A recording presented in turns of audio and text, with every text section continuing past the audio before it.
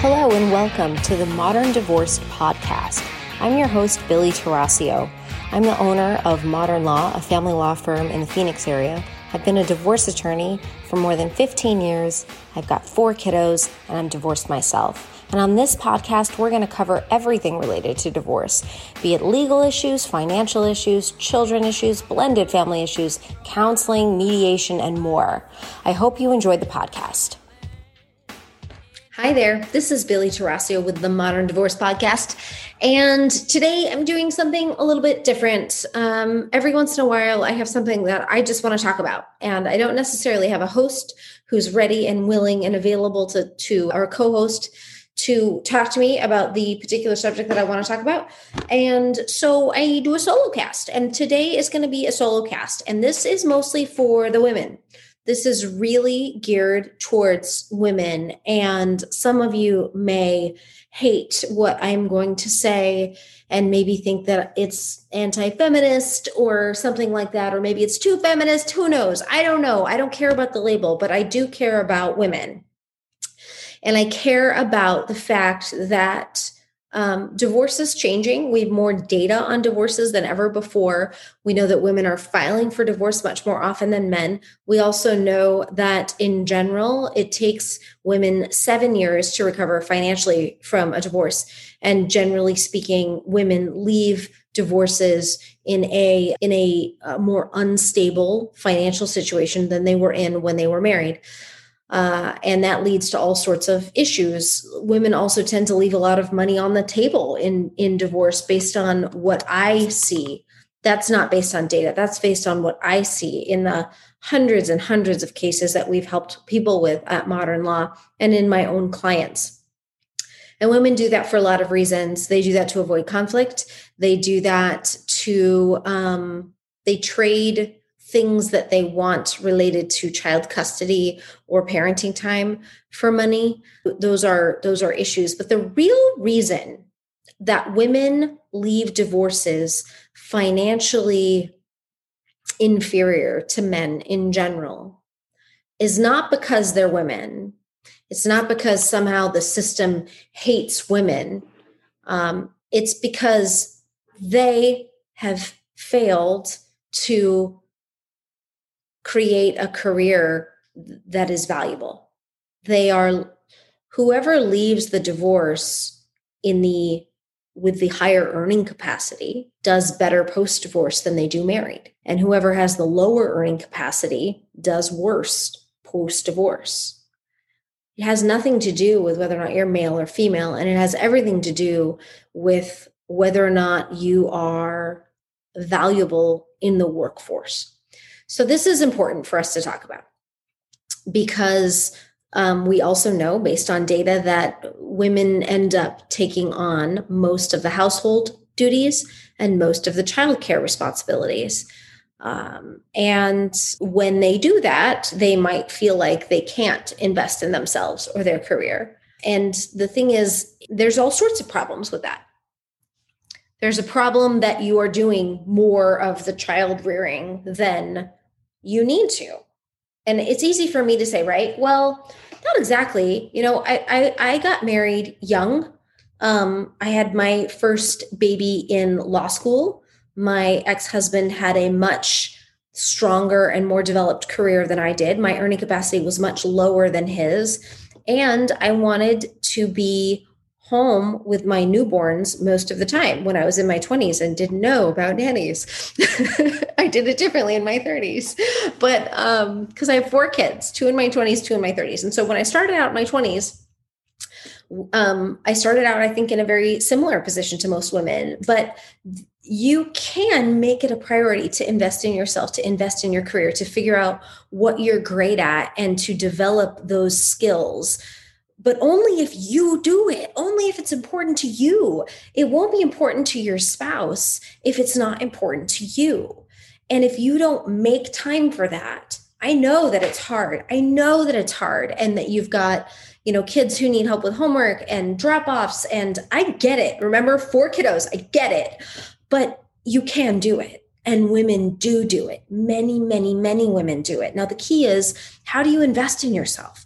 You figure out what you're great at. You figure out what your inherent talents are. We are in an economy right now, and a market right now, a gig economy, a freelancer economy that allows you to develop valuable skills and go sell yourself directly to companies like mine or other companies who will pay good money for people with skills.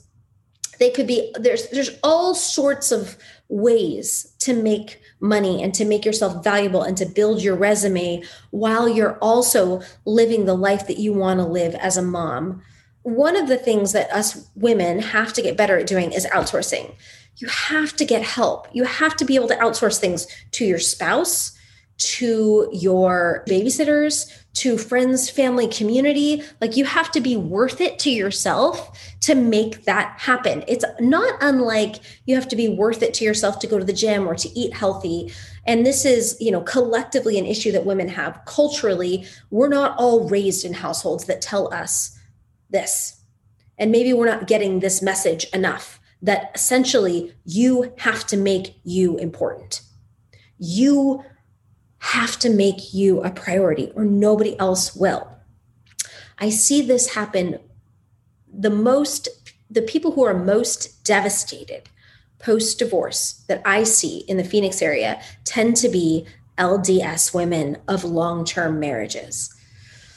Some of these women were told from very, very early ages that they didn't need to have a career, or that they should study, family development, that their whole focus in life and their whole purpose as a human was to be a mom and a spouse.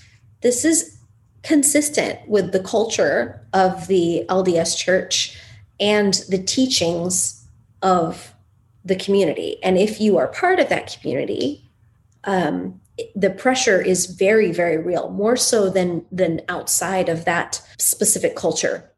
And it's a very, very dangerous thing for women. Why do I say that? Because I see women get divorced who have been taking care of their husbands and their children, sometimes for 25 years. And they expect their husbands to continue to take care of them. And the court completely disagrees. So some of these women are exiting marriages, in their 40s without having had a career in the last 20 years, and they're not going to get enough spousal maintenance to pay their bills. And they're going to essentially be starting over and on welfare. And it doesn't have to be that way. You can still be an excellent mother, an excellent spouse, and have an equal partnership where both of you spend time with your children, both of you invest in your children. It doesn't matter. Like, you might say to me, my spouse is terrible at taking care of the kids, so I have to do it. That is such a cop-out. And let me tell you what, people will, and when you get divorced, if you get divorced, and it happens that people get divorced, your spouse is going to have to do it, and you won't be there to help.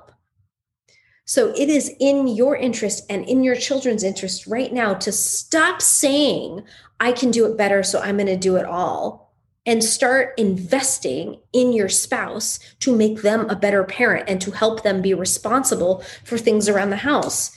Get comfortable saying, I can't do the dishes right now, I've got work, or I'm taking a class because it's important to me. And it's important to me that I invest in whatever it is you're doing. Like, carve out the time, set the boundaries. If that's an unacceptable thing to your spouse, you have the wrong spouse. You just do. And it's only a matter of time before you get left high and dry, without skills, without money, without the ability to take care of yourself. I do not like this. This makes me very, very unhappy. And when these clients come to me and they talk to me about how wrong this is, I can understand where they're coming from, but there's nothing that I can do to change the court system. There's nothing that I can do to change the reality of the situation. You are in a marriage that is at will. At any point in time, either one of you can say, I'm done. And if you do, you are largely no longer responsible for your spouse. Spousal maintenance is a temporary and small portion. It will supplement what you need. It is a bridge. It is a supplemental tool to get you to the point where you now have a full-time job. And your full-time job might be working at Walmart. It might be working in retail. It might be driving for Uber Eats or Instacart. And I don't want that to be your future. I want your children to see you value yourself, invest in yourself, care about yourself, honor the capacity and the strengths that you have that go beyond that of you as a mother.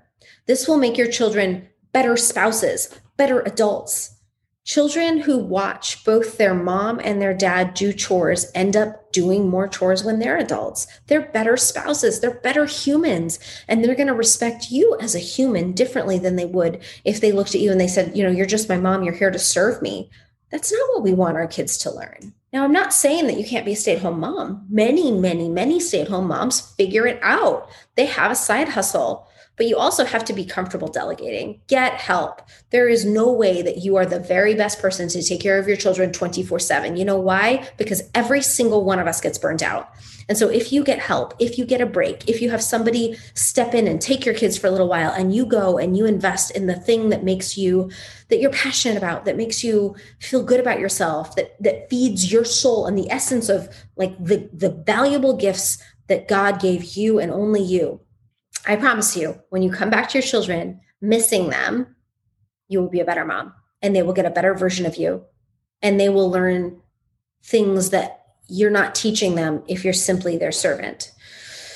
So I feel badly because I feel like this is kind of a throat punch. I mean, on one hand, what I'm saying is, ladies, women, it is on you to take care of yourself.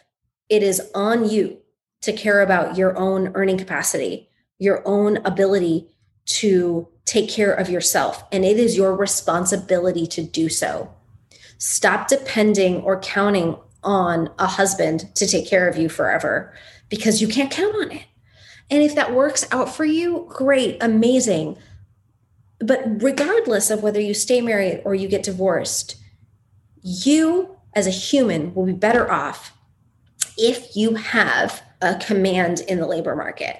This is kind of like when our parents told us, it's okay to have a dream of being an artist or being a rock star, but you got to have something to fall back on. It's the same thing. You got to have something to fall back on. You have to have a skill, a valuable skill. And there's so many of them: design, social media, photography. There's creative things. There's technical things. There's outsourced bookkeeping. There's a million things you could do, but you have to make a hard choice to advocate for yourself, to work on something consistently, to get better at it. So that is it for today's Modern Divorce podcast episode. I wish you well.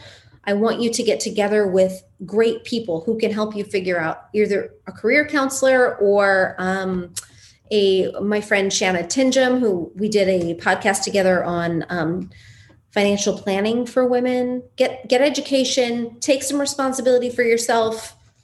I know that's intense, but I appreciate you, and we'll talk to you soon. Thanks so much for listening to the Modern Divorce Podcast. Remember, anything you've heard today or anything you read online is not the replacement for actual consultation with an attorney and does not create an attorney-client relationship.